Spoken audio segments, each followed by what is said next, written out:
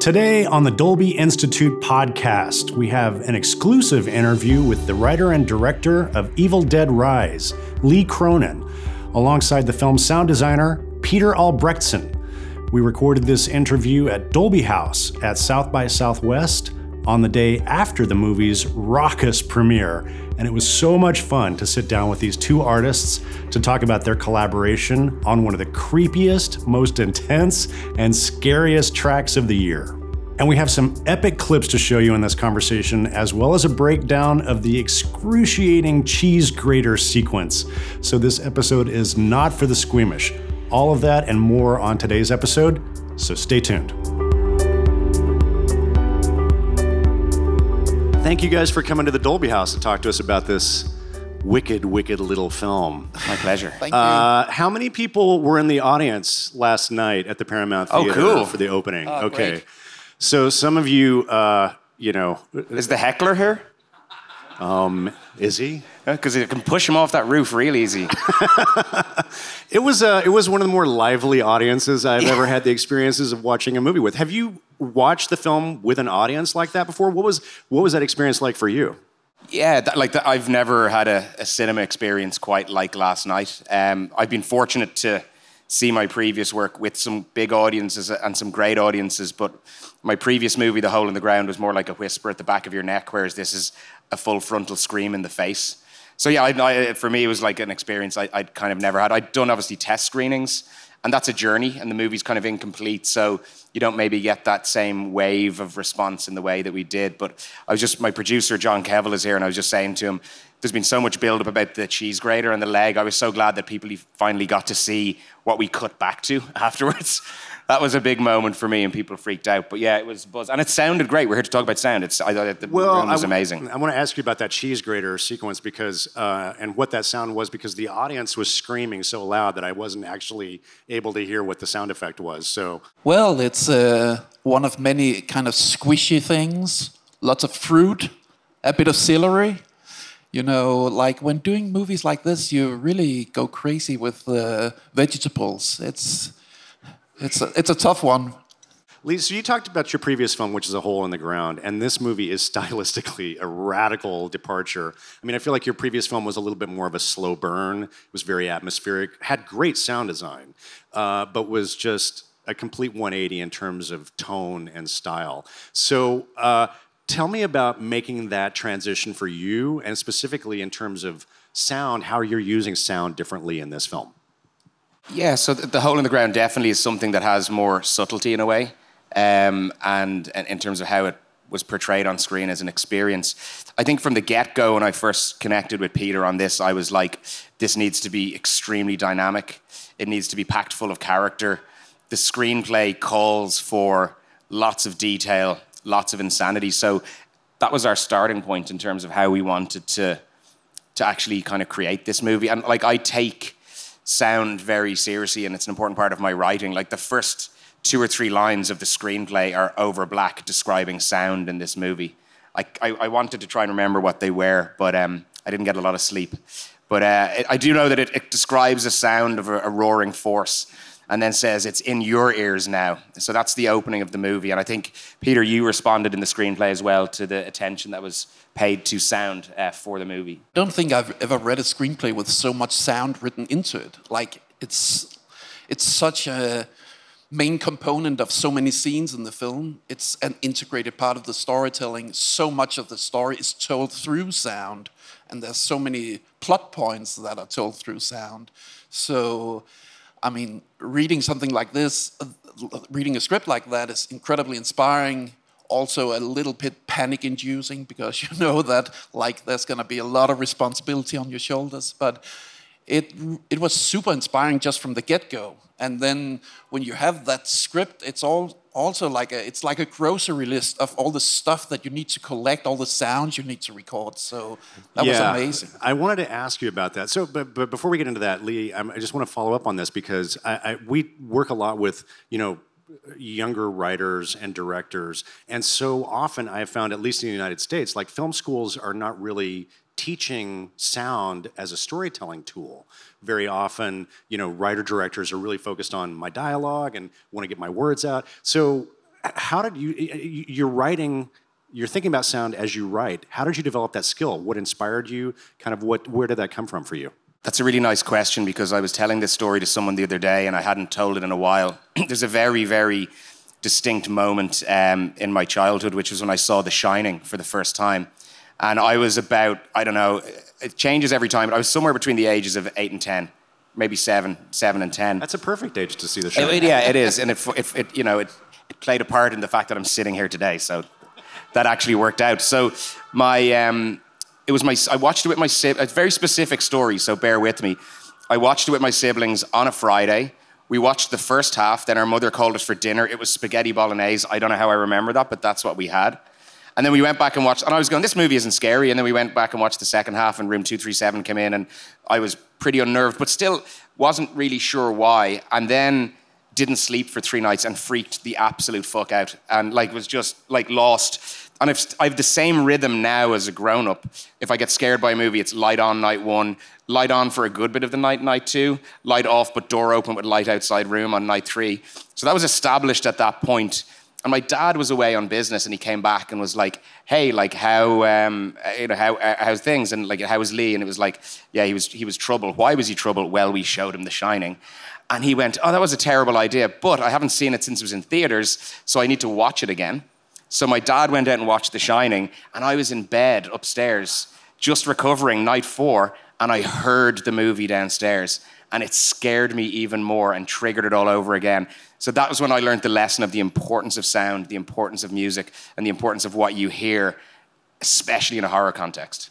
That's really interesting you say that, because you reminded me of a story. The very first movie I ever worked on was Candyman, for the director Bernard Rose, and we were on the mix, and he said something I've never forgotten. He said, in horror movies, the audience gets scared and they cover their eyes, and that's a terrible mistake, because they're still hearing the film, and what they're imagining is even worse than what I'm going to show them. He said if you get scared in a movie, you should cover your ears. I think that's really true. And yeah, it left a mark, and then I didn't sleep for another 3 nights. Well, you talked about The Shining, and of course, you've got a great homage to The Shining with the elevator and the blood. But even, I was just thinking about this last night watching the movie. The movie's remarkably contained. It basically exists in one location.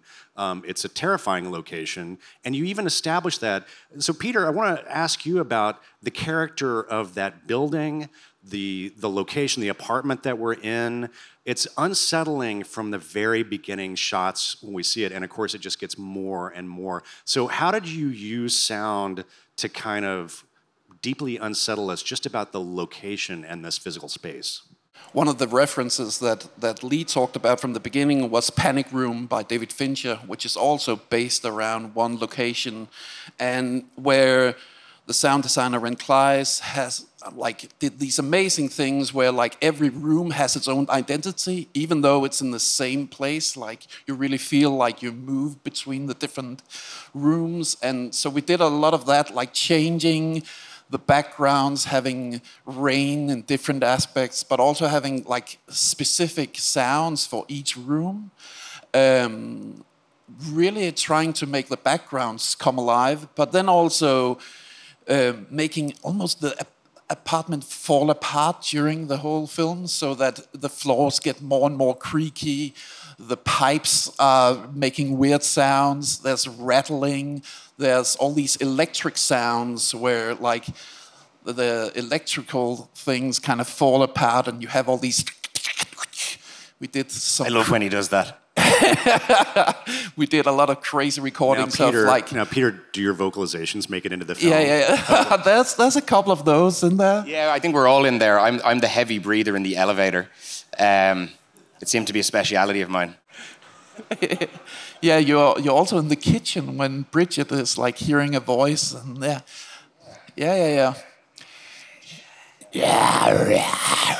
Doing a lot of that. There it is. That's the secret of sound design. Just record it yourself and put it in. Make noise. But I love what you're saying, because one of the things that I didn't immediately clue in to the fact that this is all happening in one location. I think part of it is, as you were saying, you're giving each individual space within that larger context its own sound. So in a way, you're actually using sound to make it feel much bigger than it actually is, which I thought was fantastic. Yeah, I think overall one of the things, and this is, from a visual and a sound point of view, was despite the fact that it was contained, I wanted the movie to feel epic.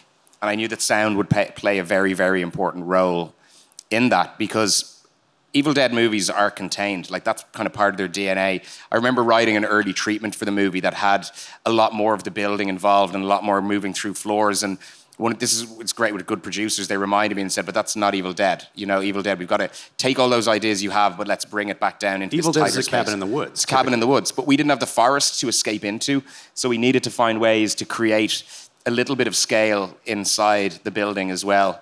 But as Peter said, it was great, this idea of, we kind of did it with so many elements of the movie, is like things falling apart, making them louder, making them creakier, making them more dangerous, making everything become more dread-inducing as the movie continues on deeper into the story. Yeah, for sure. We've got some clips to show. Would you guys like to see a little bit more of the film? I think the first clip that we have that Peter pulled for us is the opening of the Book of the Dead. Do you want to set this up, or should we just jump right in? I think you can just jump right in. Just if you ever find a book like this, don't do it. Don't open it. Fair enough. That's all I can really say. Let's watch the first clip.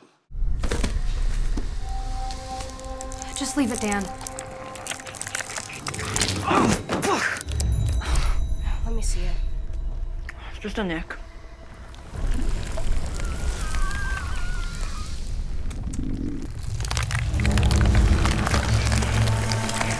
Dan?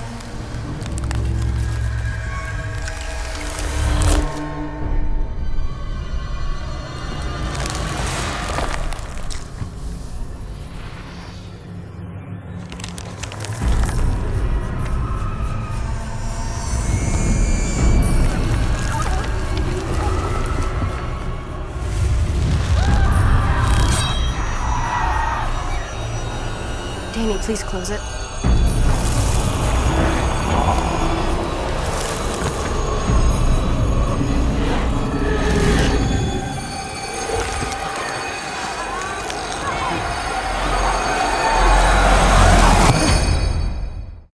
Talk to me about the sound design of the Book of the Dead. I read an interview with you in which you talk about the book being alive. So what was your approach to kind of creating that from a sound perspective? I'll let you start, Peter. Yeah, from the beginning, this idea of having sound making the illustrations come alive was something that we wanted to do from the very beginning. The Book of the Dead is it's pretty much the holy Bible of Evil Dead. So really making the iconic sounds of this I saw the old films and I was like, okay, so we have to, for example, I got hold of like a 100-year-old book from a local library in Denmark and recorded the pages of the, and then put that together with some of this, a bit of bone crunching and a little bit of animal sounds. So just turning the pages was like a feast of sound in itself. Like ripping something open, right? Exactly, yeah. The sound of the claws coming up, or like a sound of a cactus recorded in Joshua Tree Desert, actually. And then you had all these screams and sounds of what's happening inside the book, which Lee keeps on saying that this laughter you hear midway is like me laughing, but it's not. But it is suddenly like this thing about making the sounds like also building on that. It's one of these sequences where we were doing sound while we were picture editing. So we were doing that simultaneously. So this is one of these sequences where you did a picture version, then I did a sound version for that, and then kept on developing that so that you could also really get that very close collaboration between pictures, sound, like that rhythm of it.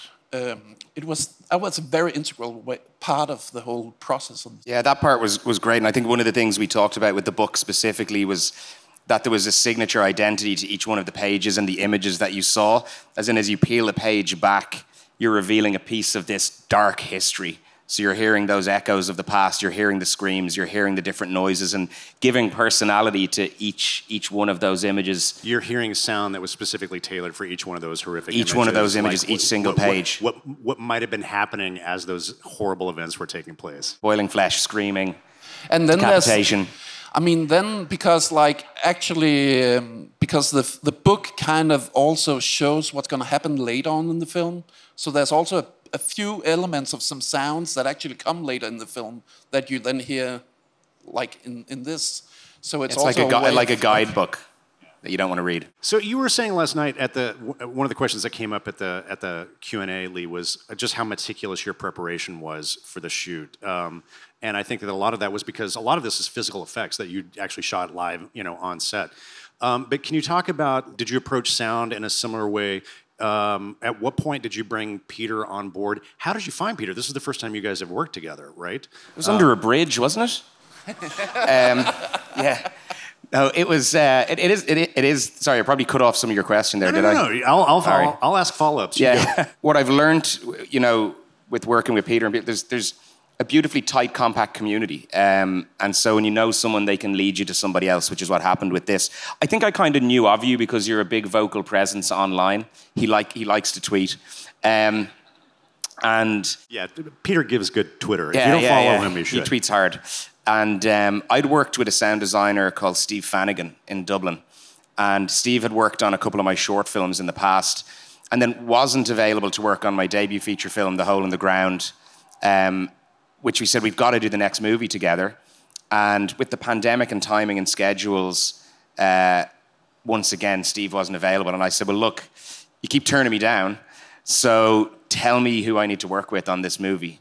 And he didn't even think for a second and sent me Peter's way. And I'm so happy with how that worked out. I feel like a collaborator for life with Peter. His dedication and commitment is unbelievable to what he does. And did that happen while you were in post or before you shot? No, long before, yeah, because I would be very, very fussy and wanting to know who's going to lead that charge from early on so that we can start to actually have discussions. Because there's points in the process when you're making stuff where you just can't engage with people. You just don't have the physical time to engage. So we communicated earlier and got the conversations in the process, talked about the screenplay and yeah, always as early. Like I'm working on a script right now, and it's nowhere near greenlit or anything. But I'll send it to Peter as soon as it's done. That's so important. It's something that I talk with young writers and directors about. Is don't. It's the old Hollywood studio model of like don't think about sound until you're at the director's cut at 10 weeks in, and then bring in the sound people and have them like spackle on a bunch of sound design, and it just doesn't. So I love this approach of like. Think about this before you go shoot. Engage those artists. Start to have those conversations and let that maybe even seep into some decisions that you're making about how you want to shoot the film as well. Totally. I think getting that influence, like I'm only as good as the people I work with, and it's my job to hopefully steer that ship. But if I've got brilliant collaborators and colleagues early, that's only going to help me on set with what I do. And I think this is such a dumb, obvious thing to say, but I always say it. It's like what you hear is at least 50% of the experience. So. And, to me, I have to give it equal attention and focus, and I'll even sometimes play sounds on set. I like to make sounds on set for the actors. Like, I think Lily hinted at it in the Q&A last night on this one, which I think you guys probably had to cut a lot of it out. It was a pain in the ass. I had a water bottle just like this. I'm going to take this, by the way. This is cool. I had a water bottle and... trying to get the rhythm. I sometimes play music on set to get the rhythm of scenes, but it just wasn't quite right on this set. So I had a stick and I would play the water bottle to help with the rhythm of the scene for the actors reacting and kind of performing. So even for me, creating sounds on set to help motivate the atmosphere and the tone and the tempo, I think is really important. So important with horror. So you were editing in Dublin. First of all, you shot the film in New Zealand, and then you went home to Dublin to edit. Peter, you're based in Copenhagen, and so you were doing sound design there. Tell me a little bit about this collaboration and how you guys effectively work together. Yeah, so it started out by John. By the picture editing happening in New Zealand. I was in Copenhagen. Then you moved to Ireland. I stayed in Copenhagen for a while. So I think those were the first 3 months of picture editing. And then I moved to Dublin for a couple of months, and while you were just finishing the picture edit and so on, and then we did the mixing. We mixed for 7 weeks in Copenhagen. So yeah, it was like 8 months all in all. Yeah, you mixed in Copenhagen because that was where the Dolby Atmos mixing stage was. Exactly. Yeah. So yeah, we mixed this in Atmos, which was amazing for the film because you could really create this enveloping space that we were looking for. Yeah, I think that's what was really amazing about the Atmos as well, was helping to give that scale. Like I've sat and heard it in those rooms, and when you hear, like, there's a fly you hear buzzing around at the start of the movie, which is the original fly from the original Evil Dead movie that's on Evil Dead 81, and that fly, but like hearing it in Atmos, and I remember even just seeing how that was working because it was my first experience of that process, and it's funny, sometimes it's just those nerdy little things that give you energy to work till 2 o'clock in the morning. Let's get the fly right. But it matters. The details count. I'm sure the cat in the ducting work in Atmos is pretty specific and awesome. Yeah, and just creating this feeling of like there's scenes where there's things happening in the ceiling and like they're looking up like that, and everything it's a very enveloping mix, and I think that's actually part of the claustrophobia in a way, like that you feel you're in the room with them because you're surrounded by the sounds that they're surrounded by, and it creates this feeling of like really being on the edge all the time. One of the things I noticed too about that scene that I loved is I get excited when I'm watching a scene and I'm not really sure if what I'm hearing is sound design or music. There's a great collaboration and interplay between the score and the sound design on this film. So can you talk a little bit about that? And like, did you have access to the composer's name is Stephen McKeon that you could work with? Stephen McKeon, yeah, Stephen. Like I like that the blurring of the lines where sometimes music is doing the job of sound design and sometimes sound design is doing the job of music. I don't know why I like it, but I just kind of feel that it's an engaging and interesting way to approach things. And again, I'd collaborated with Stephen in the past, so I introduced Stephen to Peter, and they started to engage in the background as well. And like, I think Stephen took some influence from what we were doing in the movie and in the sound design towards the score, where he fancies himself as a bit of a metalhead. He likes to feel that he can push the envelope, and he can. So he did some crazy stuff with, getting saws and power tools and running them across the strings of his grand piano in his studio and making strange items. That was the fun thing with all the sound in this movie, from what Peter did through to the music. There was original creations, things that were built and made to actually get the appropriate sound. And then the same when we were recording the actual, the live score with an orchestra and with a choir and performers. Like, he was just getting them to do things where there was no direction. It was just like, scream in the most strange way you can. Just like, go for it. Use the tool of your vocal cords to give us what we need. And then we would take some elements from Stephen later on in the mix if we were looking for certain sounds, because he inadvertently was recording things that was really useful for sound design as well, which was kind of cool. And Stephen was very open for that kind of collaboration as well. It was really amazing. I remember you mentioned the cheese grater scene. Right after that, there was kind of like a musical swell, and I was thinking, okay, it needs to be crazier than this. So I took like Stephen's music and I took some of my sounds and distorted it like crazy. And Stephen came in, and like I was a little worried, like, okay, so what is he gonna say about this? Because you distorted his music. Yeah, I distorted his music. And then I think he went like this. Yeah, Stephen was so happy. He was like, do more of that. So that's amazing. That's a really I actually love that moment. I kind of forget that bit is great. I really love that because it's so grimy. It's so grimy. That's great. Let's watch another clip. This is a second clip. This is I hesitate to even set this up. This is your character's name is Ellie. Ellie in the elevator. And she gets possessed? I don't know. What term do you use? This is her first encounter. Let's just say it's an unfortunate situation. It's an unfortunate situation in the elevator. Go ahead.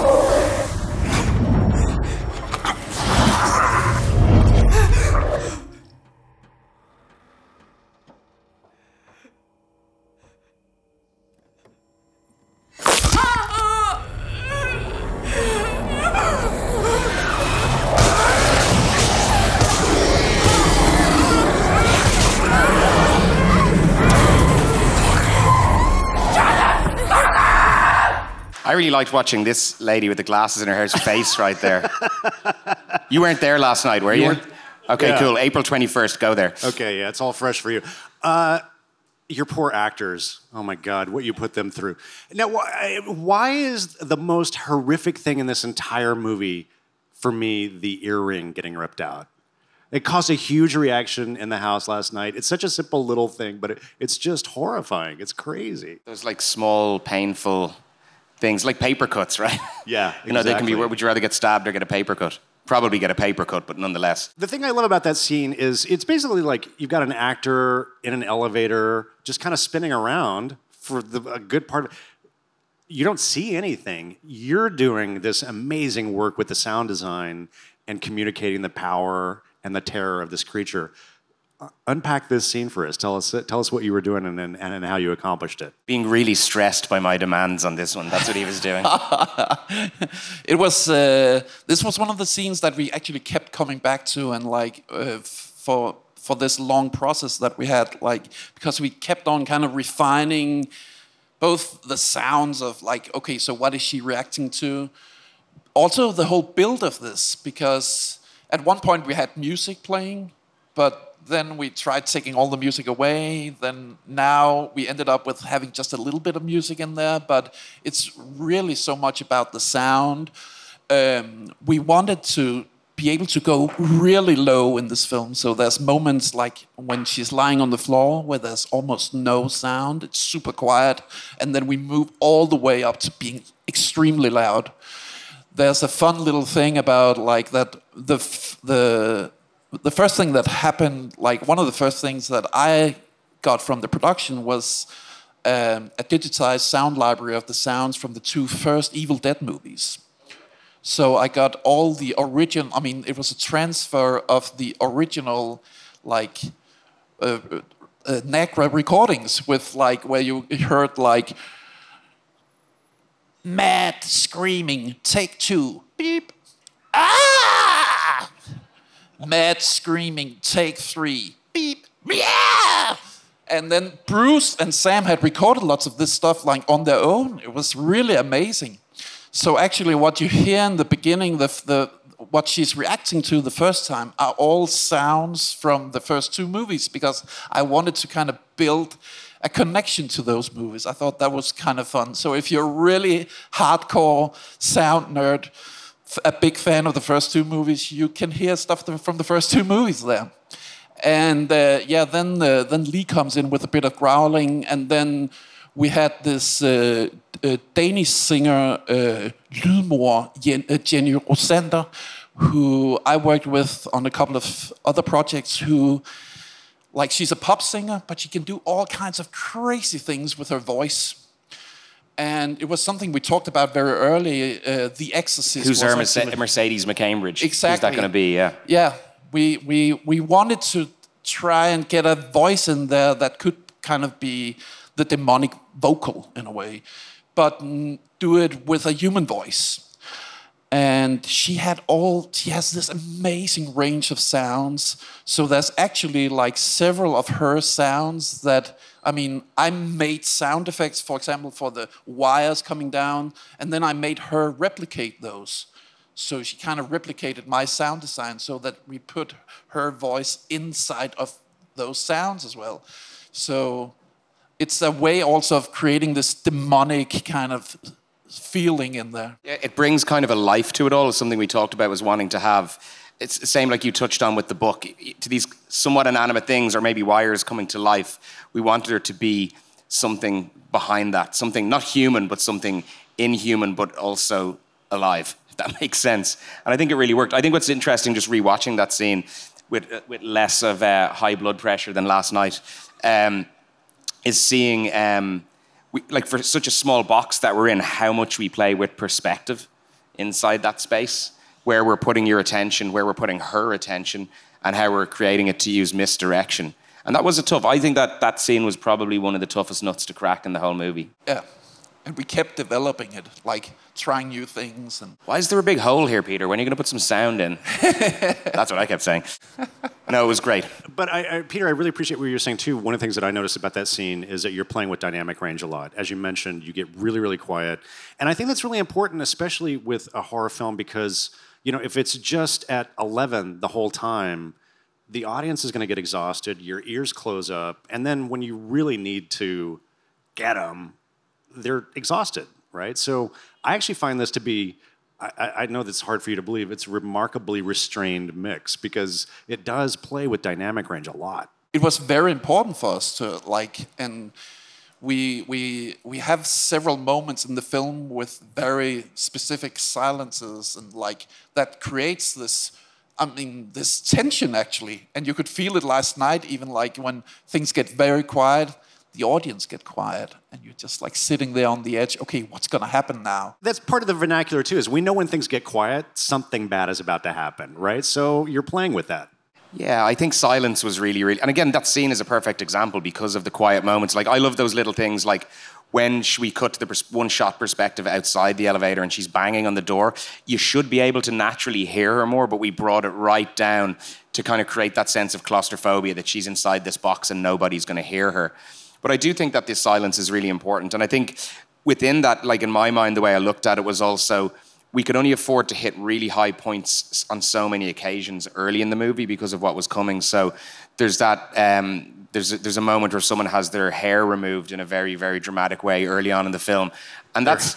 Their hair removed is a euphemism, of course. Yeah, that goes there. And so does the actual... I also wanted the opening title of the movie to go there because I wanted people to get this sense of kind of grandiose, operatic, and it's a very satisfying gutsiness. moment in the theater when that logo comes up. Yeah, but then we bring it, back down and we go into more the atmospheres of the home and the familiarity of things. And then when we cross the line back into the horror, we did talk a lot about we just had to be cautious that we weren't always like maxing ourselves out because we had to have somewhere to go, because when this film goes, like it doesn't really stop. We don't have a clip of it, but one of my favorite sequences from a sound design perspective is the playing of the records. So, one of your characters, Danny, finds these 100-year-old records with the incantations that he plays, and I love the way you handled the sound treatment in that. Can you talk about that for just a minute and the development of that sound? Yeah, that was a big thing also, like creating that whole world of these vinyls.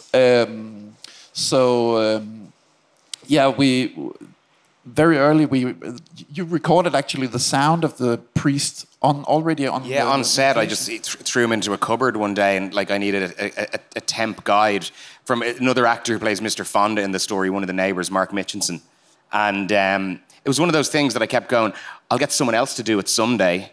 And then he was just so good at it. He was so good. And then I think we did re-record him, but it was really hard. We like to get just that live, hey, just go record this, And then we did it again. And then it was all about, like, I was actually really always excited about this scene. This is another one, well, I pick at everything, but this was another one where I was excited about this. We were telling history. We were telling like another story behind the story. And like, maybe in another movie, you might be forced by executives to go, oh, we need to cut. We need to cut and show this event, or let's have a quick flash or a flashback of some sort. And I was always adamant that there was no way we could ever go that pathway. So we needed to tell a story from 100 years ago on some vinyl that's been slightly hand-cranked to get it up to the right revolutions with this kid. And And I think that was really special moment. We had a lot of fun with it. The dialogue editor / dialogue mixer, Garrett Farrell, he did an amazing job on the treatment of the voice and like it kind of going up and down in pitch and we also wanted then for those vinyls to kind of become more and more enveloping. So there's a lot of like surround treatment and then there's some really heavy bass stuff in there as well. And then there was the sound of the vinyls, which was often when you have these vinyl sound effects from a library, then you can hear that it's just a loop going. And I mean, I'm a total I've been listening to a lot of LPs, a lot of vinyl, and I was like, okay, we need to go back and find some actual 78s and like play them back. So I met up with a Danish DJ who actually is also doing the scratch on the LCD he does Danny's sound scratching system. earlier on at the start, yeah. So then we recorded these old 78s, and then like hearing that noise of that vinyl, and that going together with the voice treatments just made it really come alive, I think. It was like trying to find a perfect inconsistency to it all, which again, we talked about that idea of if you were turning the vinyl, you're not going to be perfectly accurate. So it's not going to be, yeah, exactly. That kind of playful kind of coming in at that little warble was really, really important detail. But then you're also telling really important story. There's exposition amongst all of, the fun that we're having with the sounds. We also needed to communicate key information to the audience. Peter, you should give us a shout out to your re-recording mixers who did the work on the film. Yeah, so Garrett was doing dialogue and music, and then we had an amazing Spanish mixer working on the effects side and Foley, Gabriel Gutierrez, and we were just sitting next to each other with these at one point we actually had 666 tracks of sound effects, and we were like, okay, we need to keep it like this. This is perfectly demonic for this film. So there was a lot of sound in there. We have one last clip to show, which in the movie comes just shortly after that little lighthearted elevator sequence. This is the character of the mother, and she's starting to exhibit some odd behavior, and her children react to it. Anything else you want to do to set up this scene? It's important to wash. Got to take a bath. Yep, take a bath. Okay. Mom? She's alive? She's burning up.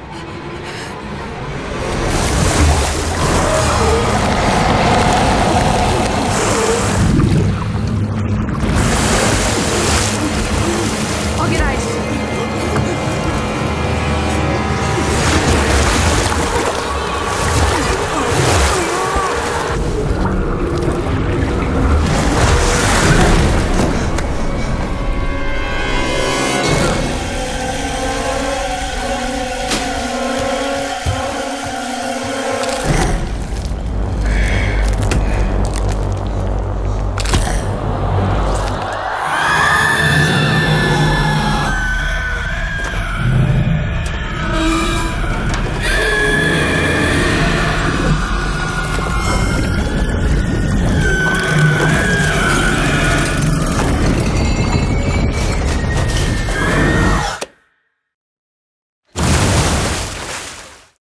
I'll get some ice. That's going to help. We had a whole scene where we followed her getting the ice and everything. I remember we did 13 takes for opening a fridge, and we never used it. So obviously, kind of the centerpiece from that sequence is the scream, which kind of boils water, breaks glass. Tell me about developing that sound. Yeah, that was a crazy one. It actually, a few years back, I was recording different screams for another project, and I found this this woman who were able to do these crazy screams. So I cut that in here. So and I needed to loop it a little bit, but then on top of that you have inside of that there's there's a bit of animal screams, but there's also this thing that we did a lot in the film that all these electrical sounds, and I took some electromagnetic recordings and pitched them so that they fit with the tone of the scream, so that we could bring that up during the sequence, so it becomes more and more like that kind of sound. And so it's a mixture of all these things. But I mean, a sequence like this is one of these things where you read that in the script and you're just thinking, whoa, this is sound as storytelling. This is amazing. It's another one of those elements where we knew we needed to, just over the course of that scream, it's almost like a little microcosm of the movie, because we had to start the scream and get it really, really loud. And that was kind of, again, it was a real challenge to get right. And even editorially, from a picture point of view, how long should it go on for? How long can we sustain this? How long can we actually kind of play it out? But it's, what did we call it? The Sonic Scream? Was that its name? Yeah. Yeah, I think that was Peter's nickname for it. You touched on it earlier, Peter, but the treatment of the vocals in the film, especially on the mom character, Ellie, because she uses her voice in a very, deceptive and manipulative way when she wants her children to act in a certain way. But then other times, obviously, has a very demonically possessed voice. So talk to me about how you approached the treatment of her vocalizations. We did so many things with her voice, but I mean, first off, I just Alyssa Sutherland, the actress, was just so amazing with her voice. We did a couple of early ADR sessions where it was just about okay, so what kind of sounds can you do with your voice? And it was, I mean, apart from it being pretty crazy, I can also do this. And then we got all these crazy recordings that became a part of this. So it was her own voice, her weird treated ADR voice, some of Jenny's voice, and some animal stuff, a lot of different distortion and different pitches. I mean, Garrett had the dialogue mixer had he had 10 different plugins going with weird things that were running at the same time. But we tried to do it as organic as possible. That was something that we talked about from the very beginning. Yeah, that was a key thing I was going to say, was Exactly. that I wanted it to feel, from my point of view, real. I didn't just want it to be a bunch of, I'm not technical, but I just didn't want it to be a bunch of filters, turn it on and make it creepy. It had to be made just like the movie is, out of as real as possible, out of real things. And that was something you guys did a great job with in getting it to that place that I hoped for. Exactly. Kept on evolving throughout the process, but lots of different elements. And then towards the end of the film, where there's more and more voice treatments also for other characters and so on. There's a lot of stuff going on there. So you get the assignment, you read the script. It's just this massive amount of material. Where did you start? What was the first thing that you dove into? Bottle of whiskey. I talked with my therapist. Really recording lots of sounds, and then also listening through these libraries of the old sounds were really. And I mean, for me, I grew up with Evil Dead. For me, I had the old Evil Dead, especially Evil Dead 2. I remember having that on VHS as a teenager, and I saw that film so much that the tape crumbled. I mean, I'm such a big fan of those films. So being able to kind of build on that kind of history was amazing in itself. But yeah, we really spent a lot of time recording sounds, and because there was so much sound written into the script, we could start collecting sounds very early. So that's an incredible gift as a sound designer to, instead of having to record everything when you're actually in the edit, then we could do a lot of these things very early on. And it gives you time to experiment and, go down and try things that don't work, and then you can revise. And Peter, do you remember the favorite name that I gave something that you had to find a sound for? No, what was that? The Intergalactic Whip Crack. Yeah. I kept on. I wanted a sound for when the Force first breaks through. I was like, I don't know how to put this into words. It's kind of like an intergalactic whip crack. And you'd always be taking the piss out of me, going, I'm just searching for that intergalactic whip crack. We'll find it. We'll get there at some point. Get there at some point. This is I have to say, this is so delightful for me. I've known Peter for a long time. Peter, you were on the Dolby podcast, a couple years ago, talking about the work that he did on the director Robert Machoyan's beautiful film, A Killing of Two Lovers, which has fantastic sound design. It's so different from this film. And that's a great example of, I mean, I think that film, the budget was like, what, $60,000? It was crazy. Beautiful sound design. It doesn't have to be just for big budget Hollywood studio films. Great sound. And then, of course, Peter's sound design and mixes in a beautiful documentary that was nominated for an Academy Award this year, House Made of Splinters, about a Ukrainian orphanage. So you don't just do horror films. You do other kinds of sound design as well. But I think that's also this thing that we, with this film, also just exploring different things all the time. It's really, for me, making this movie was an adventure. Like, we were trying out things all the time and getting inspirations from very, very different things. I remember talking with Garrett about the band Low, which is, I mean, they usually make very quiet music. The last couple of records have been these kind of weirdly distorted but a quiet music at the same time. And you would never think, okay, how can that inspire Evil Dead? But for Garrett and me, that was big inspiration for some of the treatments of the voices. And like, you get inspirations from all kinds of places. And that's one of the amazing things about doing sound, and also about this collaboration where we could kind of try out everything. There was no kind of limit. It was kind of like, okay, let's try and go do that and do that. And that's an amazing, inspiring process. Let's take some questions from the audience. Thank you so much for doing this. So you have this vast use of dynamics throughout the movie and this overall crescendo. How did you prepare and keep track of that throughout the movie? Did you use a spreadsheet of some sort? Also, did you start at the loudest point and work backwards? That's a good question. I'm really bad with spreadsheets, so that's definitely a no. I think it was just, there's so much repetition in the process in post-production that you start to get to grips with it. And then you also work in reels with the movie. So the movie was in 6 different reels.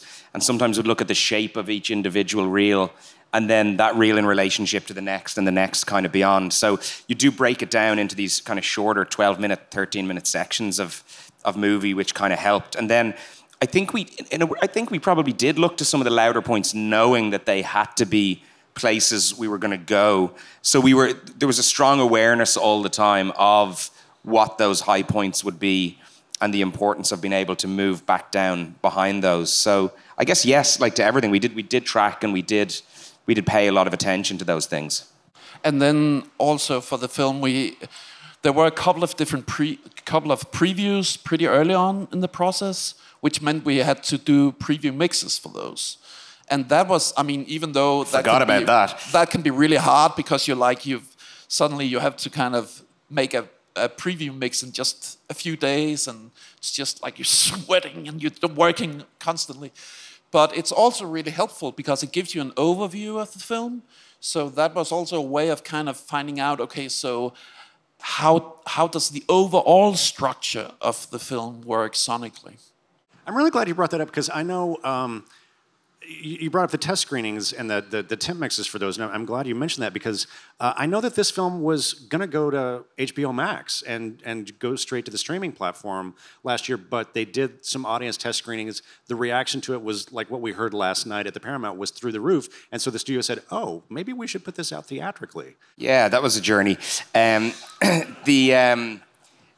Look, this film was envisaged to be a theatrical experience from the get-go, and the timing of when it got made kind of tallied with some, call it a high point, but a low point in COVID in terms of what was happening. And, you know, not just this studio, but studios were getting the jitters about what to do with materials.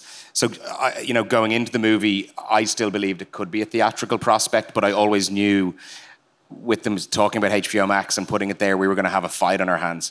And we had some, brilliant executives, people in New Line, Richard Brenner, Dave Neustadter, and then with Mike DeLuca and Pam Abdi coming into Warner Brothers, they went down to a test screening, and the movie blew the roof off a little bit like last night, and nobody wants to leave money on the table, right? Not in this business.